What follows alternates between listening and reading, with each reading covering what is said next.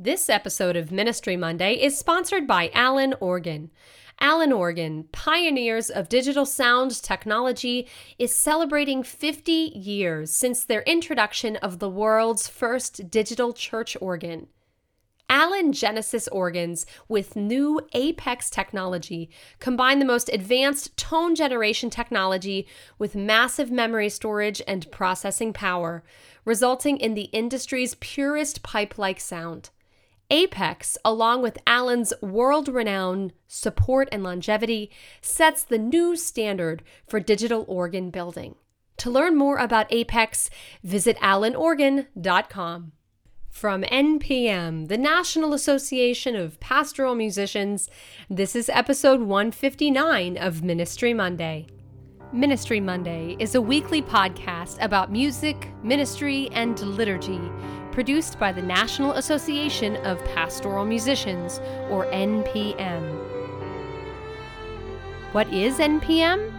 NPM is a national association that fosters the art of musical liturgy. The members of NPM serve the Catholic Church in the United States as musicians, clergy, liturgists, and other leaders of prayer. For more information, go to npm.org/join. Have a question? Email us anytime at ministrymonday@npm.org.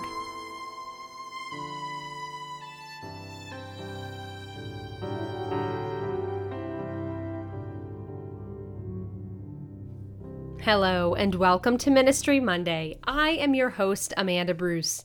If you're new to the podcast, hello. We are so glad that you're tuning in with us.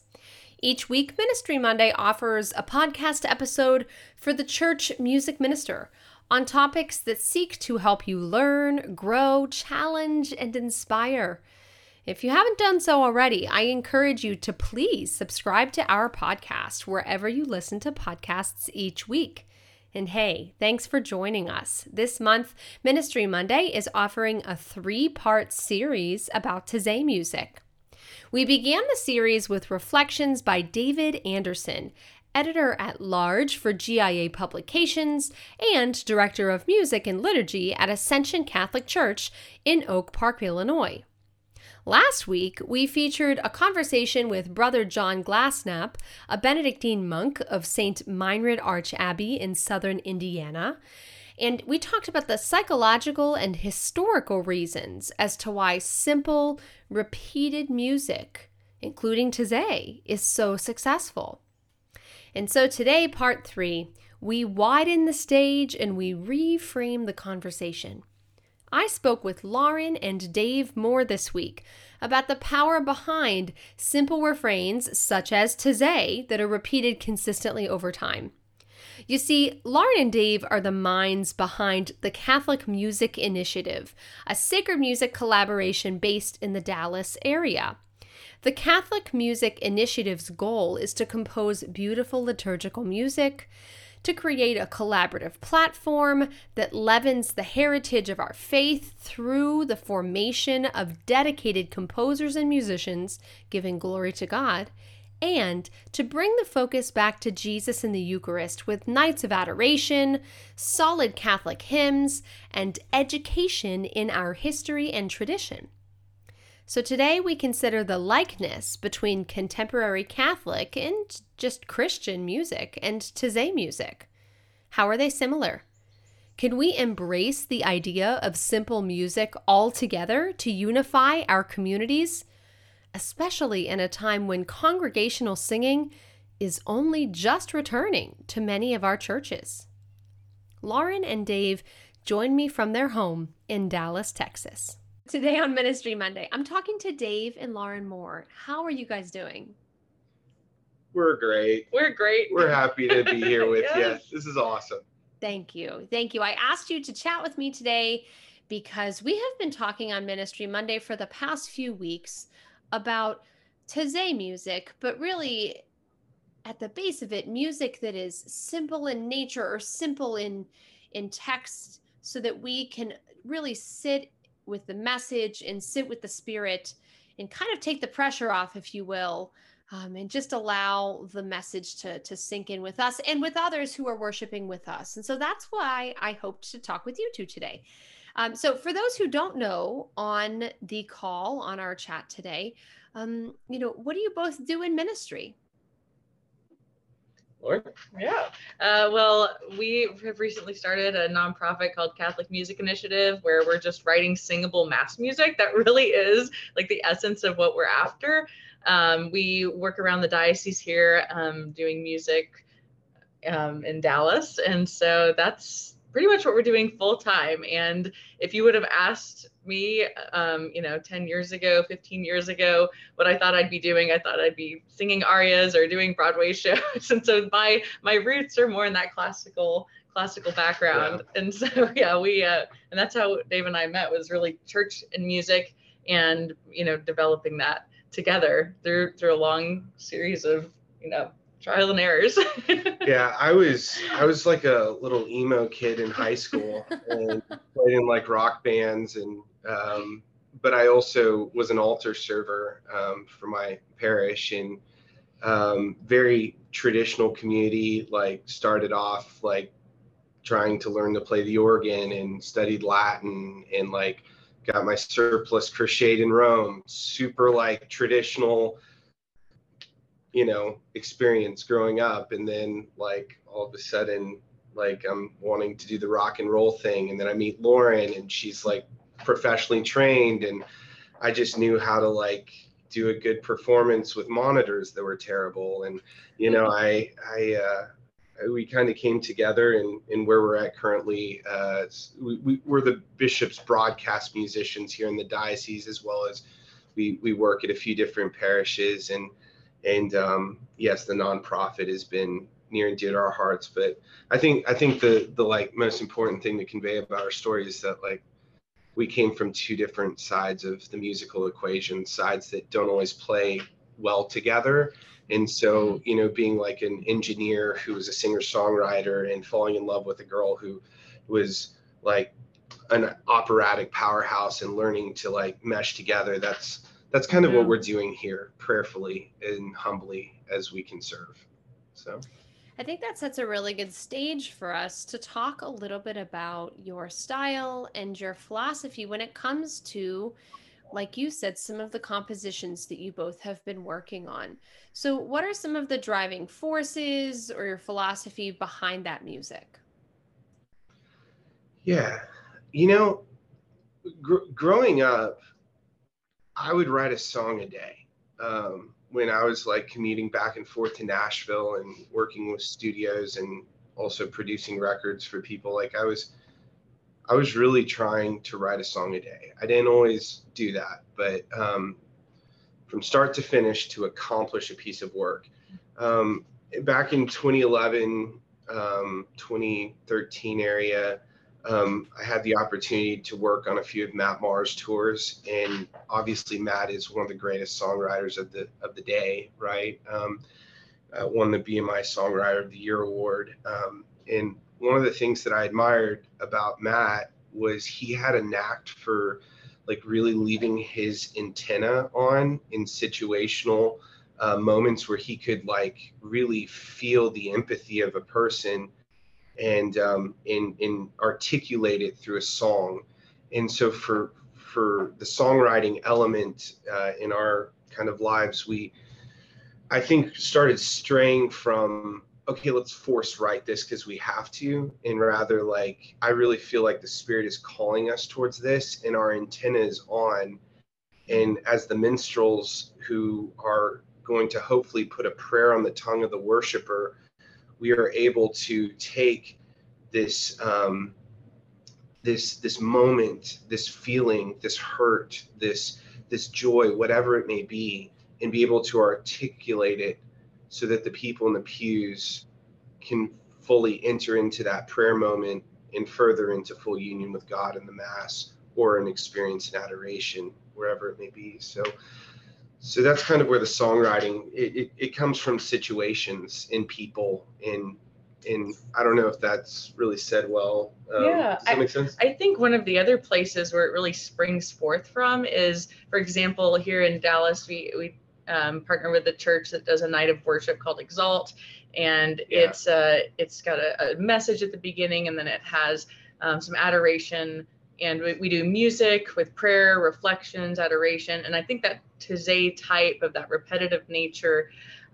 Sometimes I remember the time that you came up with the "You're the King of my heart." Yeah. You just sang it over and over again, and it was truly, in the moment. It wasn't on like the list of songs we were going to do, but there was something within the talk that I think you drew from, and just the sense of the spirit in the room, and it just sort of it started to rise up, and it helped people just pray more in that space. Yeah. It was powerful. Yeah, that was restored actually, as well. Like we were, I mean, I don't know what was on my heart, but I just could feel this tension in the room, and I mean, it's just like the weight of it was on my shoulders. I felt it, and just going to the Lord and saying like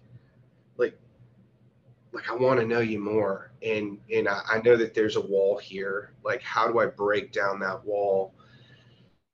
And all of a sudden, as I'm like humming during this time of silence, I start like singing, "You're the one that my heart loves. You're the one that I adore. Like, you look beyond my lies and my scars, and you offer your sacred heart." Like, the idea that your mercy is greater than my greatest failing.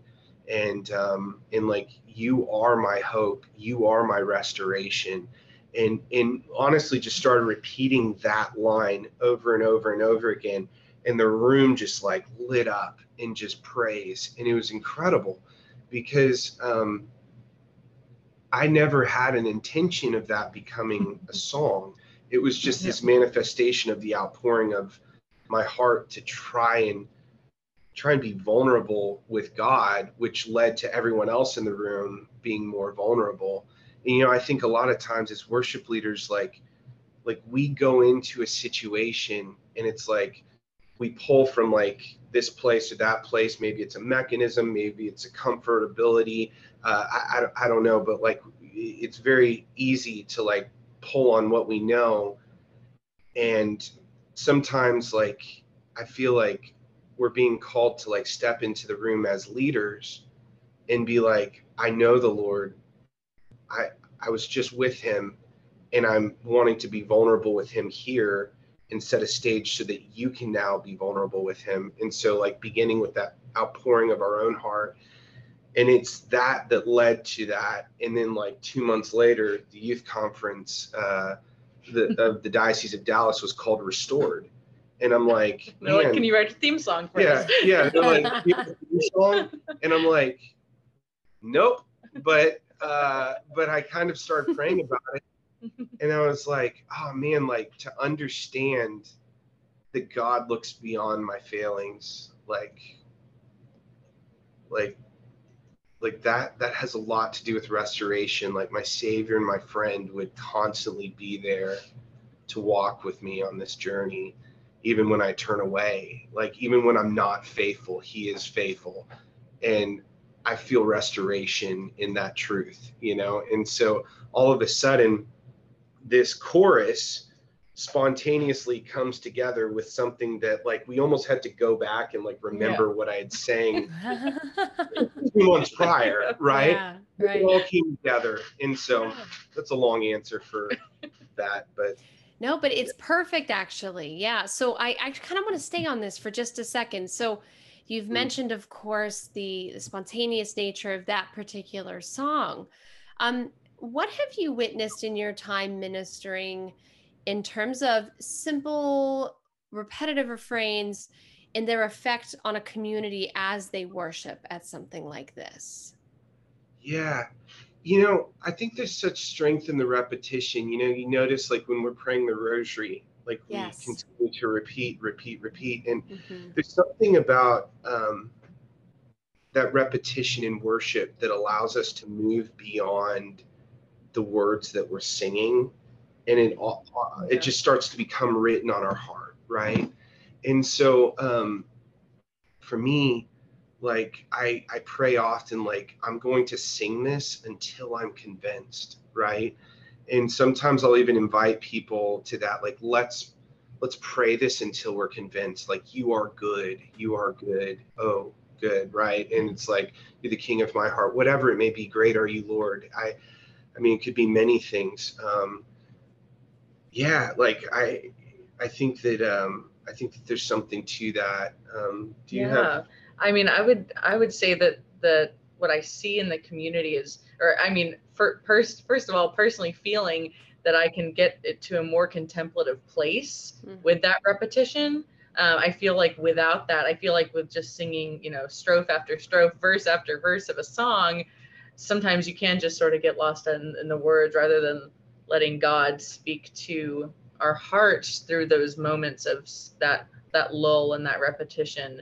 And because there is that power in that melodic, because we could simply take the music away and it could be repetitive, but when you add the musical element of that repetition, it's like that praying twice sort of thing that happens. And that and we just remember music so well. And so, and even in the moment, in the communities, I just feel there's just a prayerfulness that comes about when there is that repetition. It's freedom. It is total freedom. Yeah. Can we talk also about range? I think that's something that I personally don't talk a lot about, but vocal range for these types of songs. Have you noticed if they need to stay in a certain range, or do you avoid high and low? What do you do? Man, this reminds me of a story. I don't know if you remember the very first worship leader conference that we ever went to. These three pastors, Phillips, Craig, and Dean, got up on stage and sang "How Great Is Our God" by Chris Tomlin. But before they went into it, they jokingly were like, we're definitely not going to do this in C. Some people obviously don't know what corporate or congregational worship should be sung in. And like, all of a sudden, like, as they're like totally trolling Chris Tomlin's recording, Chris Tomlin like walks out on stage and he's like, oh really? You know, and it was like this funny thing where they were like, well, you can sing with us, but we're singing in B flat, you know, and it was pretty funny. Yeah, I think, one of our core values that we've been just like really praying on recently is like artistic ambition. Versus like music service. Like, what is the actual like leading from a servant heart, you know, like with the congregation in mind, because it can easily become about us. Artistic serving the bride of Christ always supersedes artistic ambition. That was the core value. It's new enough that we memorized it. So now core value. But anyways, I think it's very different. Like, one of my favorite things to do is to sing at like a nursing home, because like people are so hungry for those hymns that they love and for just an inkling of joy, right? And so when I enter in a place like a nursing home, like I am probably going to sing "How Great Thou Art" or any repetition spontaneous song in a lower key. So instead of singing in A, I'm going to do it in G probably. If I'm in a young adult circle where people like literally want to rage in worship, right? It's like, okay, like let's do B flat and we'll do octave jumps when we feel the moment is growing to that place. But yeah, I'd say like you'll see a lot of the more contemporary worship songs in that B to B flat range. A lot of times, if just judging the room in my own personal range, like recently with allergies, I take it down to the key of A. I can still make an octave jump in "Lord, I Need You" and have that power, while not like, I don't know, busting through the roof and Well, I bring that up too, because one of the things that I've been very aware of is that for many congregations in the United States, as we record this, we are in the early stages of truly rebuilding and reopening in light of COVID-19. And so many of our parishioners may not have been singing very much where if they were attending worship normally, they were naturally exercising their vocal cords previously. And now it's probably been about a year since at least a lot of regions in the United States have been singing. And so I ask that for that reason, because I do think that's one of the advantages of some of the Taizé style and contemporary Catholic music, especially with the small refrains, is that it often can be in a pretty comfortable range, which I do think is something that actually could be a great advantage as people are bringing back congregations. Yeah, I think that's so true. And I would say, you know, yeah, like staying within the lower three lines of the staff, you'll get your congregation to sing along. Mm-hmm. Like once you start working past the passaggio range and up into the upper staves, that's where we just lose some people who aren't as comfortable or trained. I love pistachios. But some people have allergies, Dave, and so we need to be aware of that. We need to be aware of that. That was the cheesiest joke of the day. Yes. Thank you to you both for the laugh. You're welcome. You're welcome. So what are some of your other, if you don't mind, what are some of your own favorite songs, maybe the things that you wrote, or other songs that really have been touching you both lately? You want to go first? That's a good question. You know, I would say, oh man, we've been singing a lot of songs lately. All is well with my soul. It is well with my soul. Like that hymn has really been sticking with me. I know there's like a Catholic and a Protestant version, but that song is really simple to sing, and it's in such a great, it can be done in such a good key. So that's really been hitting home. And especially because I think in these, you know, more troubled times, people have been feeling that just stirring of anxiousness and just not knowing what's coming next. And that just proclaiming it is well, it is well, it is well. I mean, it's simple. You can memorize it after 2 times of hearing it. Yeah. That song has really been sitting with me. Yeah. I'd say for me, there's a song that I wrote. It's kind of in the middle of COVID, called Lord of Gladness. We're about to officially release it, but it's kind of, you can make an octave jump if you need to, but it sits very nice and is somewhat hymn-like in its structure.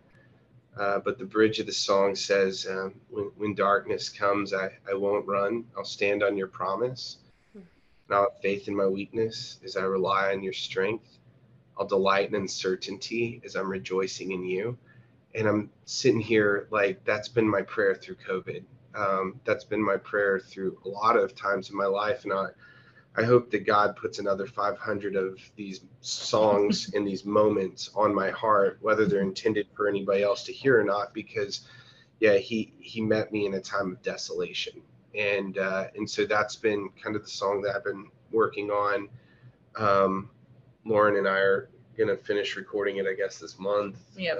So I'll share that with you as soon as we're done. Yeah, that'd be great. The Gettys recently, like their hymn stuff has really been kind of hit me.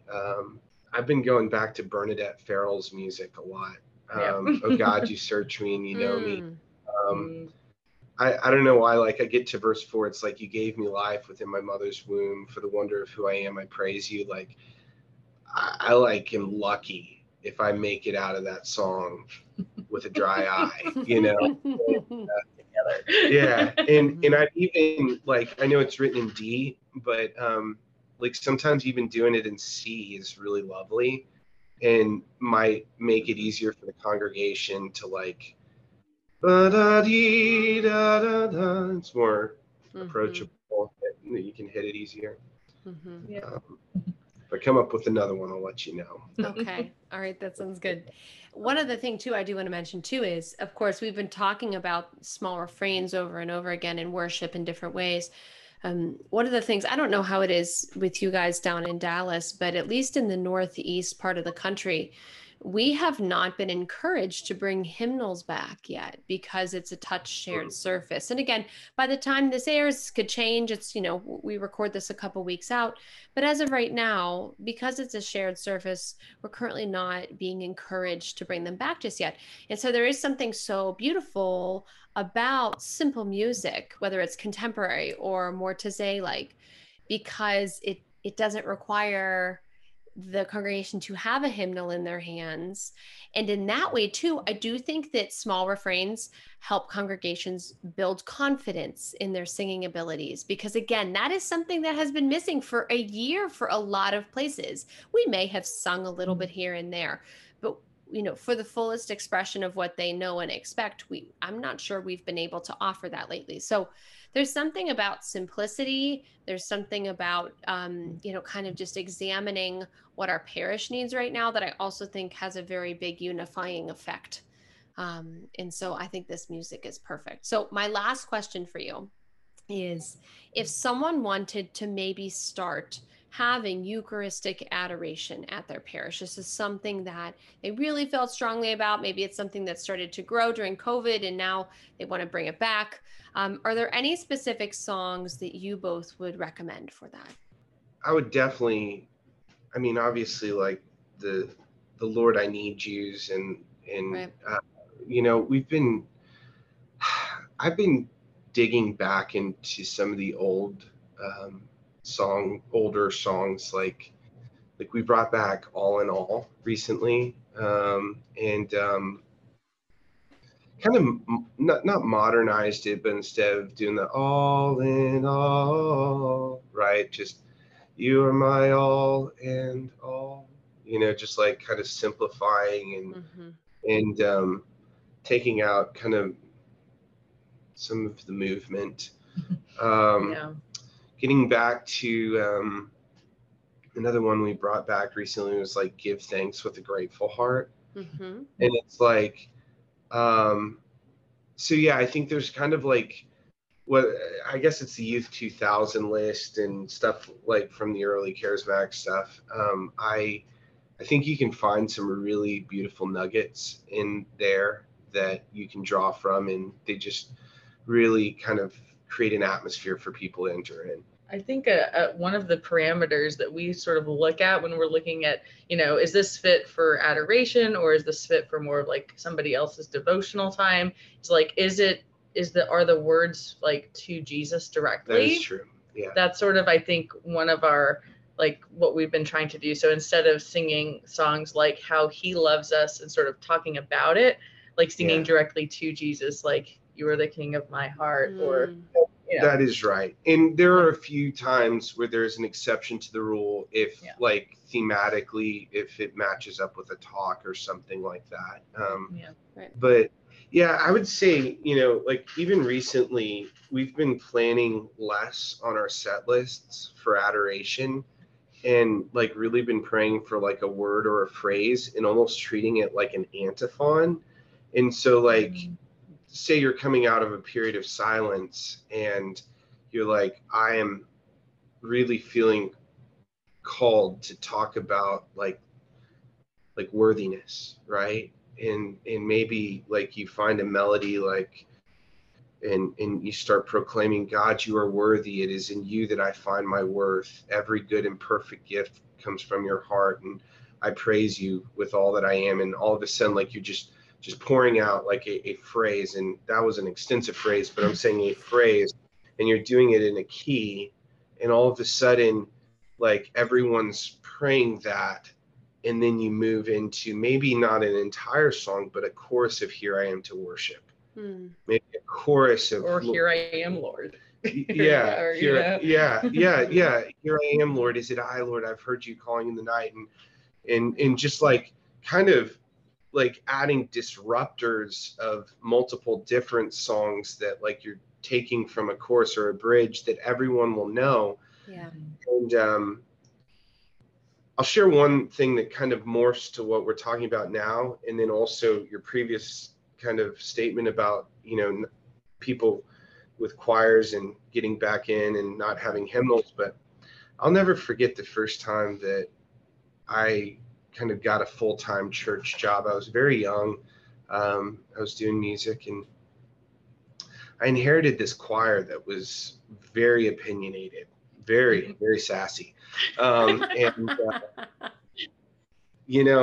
This 50-year-old man threw literally a fit and like went and sat in the corner when I didn't give him the Christmas solo.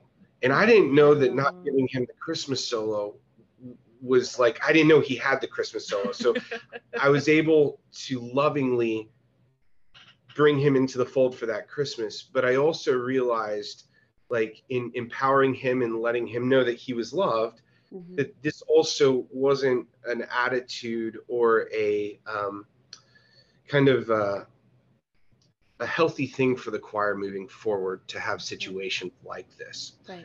So I'm applying this in this way. My answer to that was to come up with a schematic for the church and to disband my choir for a few years, to ask them to basically sit in different parts of the church. And if every one of the choir members took up like every 8 pews, their singing loud would empower and give permission to those who are on the fence. And I think like that idea applies itself not only in an adoration situation, but for those who are struggling to get their congregation involved coming back to Mass, because that permission, that singing church, really, like, it makes a difference when you have people who are confident in the pews. And then once you've gotten it to the point where everyone's like really back in tune again, and singing loud, then like bringing and beefing up the choir again. And it was that 2-year experiment, what have you, whatever it was, that actually led to us becoming probably the loudest singing church I've ever been a part of. Wow. It was really incredible. And the choir members did feel appreciated because they felt like they had a role to play. Yes. To really bring people along in singing, and they were down. Yeah, we never tend to devalue the choir members. That wasn't the idea, but rather to say, in the heart of ministry, as we're trying to grow our parish, we actually need you to take one for the team. If you don't like it, maybe you do like it, you can sit with your family, whatever, but we need you here. Right. And if in 6 months this isn't working, then let's get back to what we were doing before, but let's try this. Right. And it was explosive. It was so cool. And everyone really not only felt loved, but the church rose up. It brought us more unity. So I love that so much. Cool.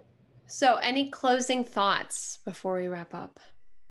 For somebody who's wanting to get more into the antiphonal kind of worship, which has to do with that spontaneity, but also that repetition. I would really encourage somebody looking to do that to maybe look at the harp and bowl model. It's based on, I think it's like Revelation 5:8. There's a lot of people who use that style of worship model. The CFRs, the Franciscan Friars of the Renewal, use it. International House of Prayer. It's a lot of this Taizé, harp and bowl, like it is a very ecumenical kind of approach to worship. And I think that is rooted in this desire to invite and to welcome people into the presence of God. Yep. And I think one of the things that at times we can struggle with in the Catholic Church, because we have so much like beauty and richness in our art and our music and our ministry. Yes, exactly. And so, for someone who maybe doesn't really realize that we believe in Jesus in the Eucharist, or like that, like we consider these certain things to be sacraments or whatever, right? It's like they walk into the doors of the church and they experience beauty and richness, but as far as their conscious, active participation, they maybe don't know where to begin. And so a step like this can be that invitation, that olive branch. Yeah. I think the other thing that I'll say is, like, I know a lot of people fear the spontaneous, and I would I would say to them that I also fear the spontaneous, because anytime like you get super vulnerable, the chances of you saying something dumb or incomplete, they heighten. And for a guy like me, that is scary. And so I would just say, like, have peace, right? And maybe it begins with like your own like prayer time in an adoration chapel. But the Holy Spirit is not only the third person of the Holy Trinity, but if you are in tune with the Spirit, you cannot be out of order, because the Holy Spirit is a God of order, and that spontaneity is orderly. And the Holy Spirit is the God of the pageantry and the spontaneous and all these things, when done through just not only an in-tuneness but an openness to the Spirit. Like, even if it sounds dumb to us in the moment, maybe we don't fully understand, there's somebody there that receives something, and that heart, that it usually bears great fruit, even if it's not our best performance. And so I would just say, like, have confidence in that. I'll not to continue talking, but several years ago, I released a song called Nothing Left to Prove on YouTube. It has like the least amount of views of any of my music, and a friend of mine really convinced me to put it out there. And I got a call from a mitigation lawyer who, his client who was on death row, found that song. I don't know how any of that works. I'd never been in that high stakes of a prison before. I don't know how, but he wanted to know if I would be willing to pray with his client, because it led to part of his conversion and his desire to know the Lord. And of all the stories in my life, of all the things that I've done, I can say that one song that I thought would never be a hit, would never do anything, and was basically kind of pushed to putting on the interwebs, like, that bore more fruit than in its least amount of views than anything else I've ever done that I know of. And so I think that, like, stepping out in that faith, like really keeping your eyes on Jesus in the moments when leading the people, like that is the answer, and it's scary, but it's pretty awesome, and fruit will come from it. Wow. That's a beautiful story. Just a touching story of the presence of the Lord. Wow. Lauren, do you have any other thoughts? Yeah, I would encourage, I think there's in the past, I feel like there's been this sense of, we want to do our best for our congregation. We want to present the best, show different types and styles of music. But I would encourage this type of taizé and this type of repetitive structure of music. Maybe it's in an offertory song. Maybe it's in a post-communion song. Just trying it out, like trying it on, and see how your congregation reacts to it, and see, and get a pulse of where your congregation is, because you never know. I mean, it's and it's something that can be done in parts. Let's say you have a beautiful, you have the ability to have a full range of a choir, SATB. You can have these taizé melodies harmonized, and it can still be beautiful in its simplicity. Yes. So just because something is simple doesn't mean it's not, that it isn't beautiful. Like, it can definitely have that same, a different beauty. So That's good. Well, both of you have been so kind with your time and your sharing today. And thank you for everything you're doing in ministry, both in your local diocese and clearly, across the country and probably across the world. Thank you so much for everything you're doing in ministry right now. Thanks, Amanda. Thanks for having us. Thanks so much to Lauren and Dave for their time today. And thanks so much to David Anderson and Brother John Glassnap, who have contributed to this Taizé Music series here on Ministry Monday. For more information about the Catholic Music Initiative and Taizé, visit the show notes of this episode at ministrymonday.org.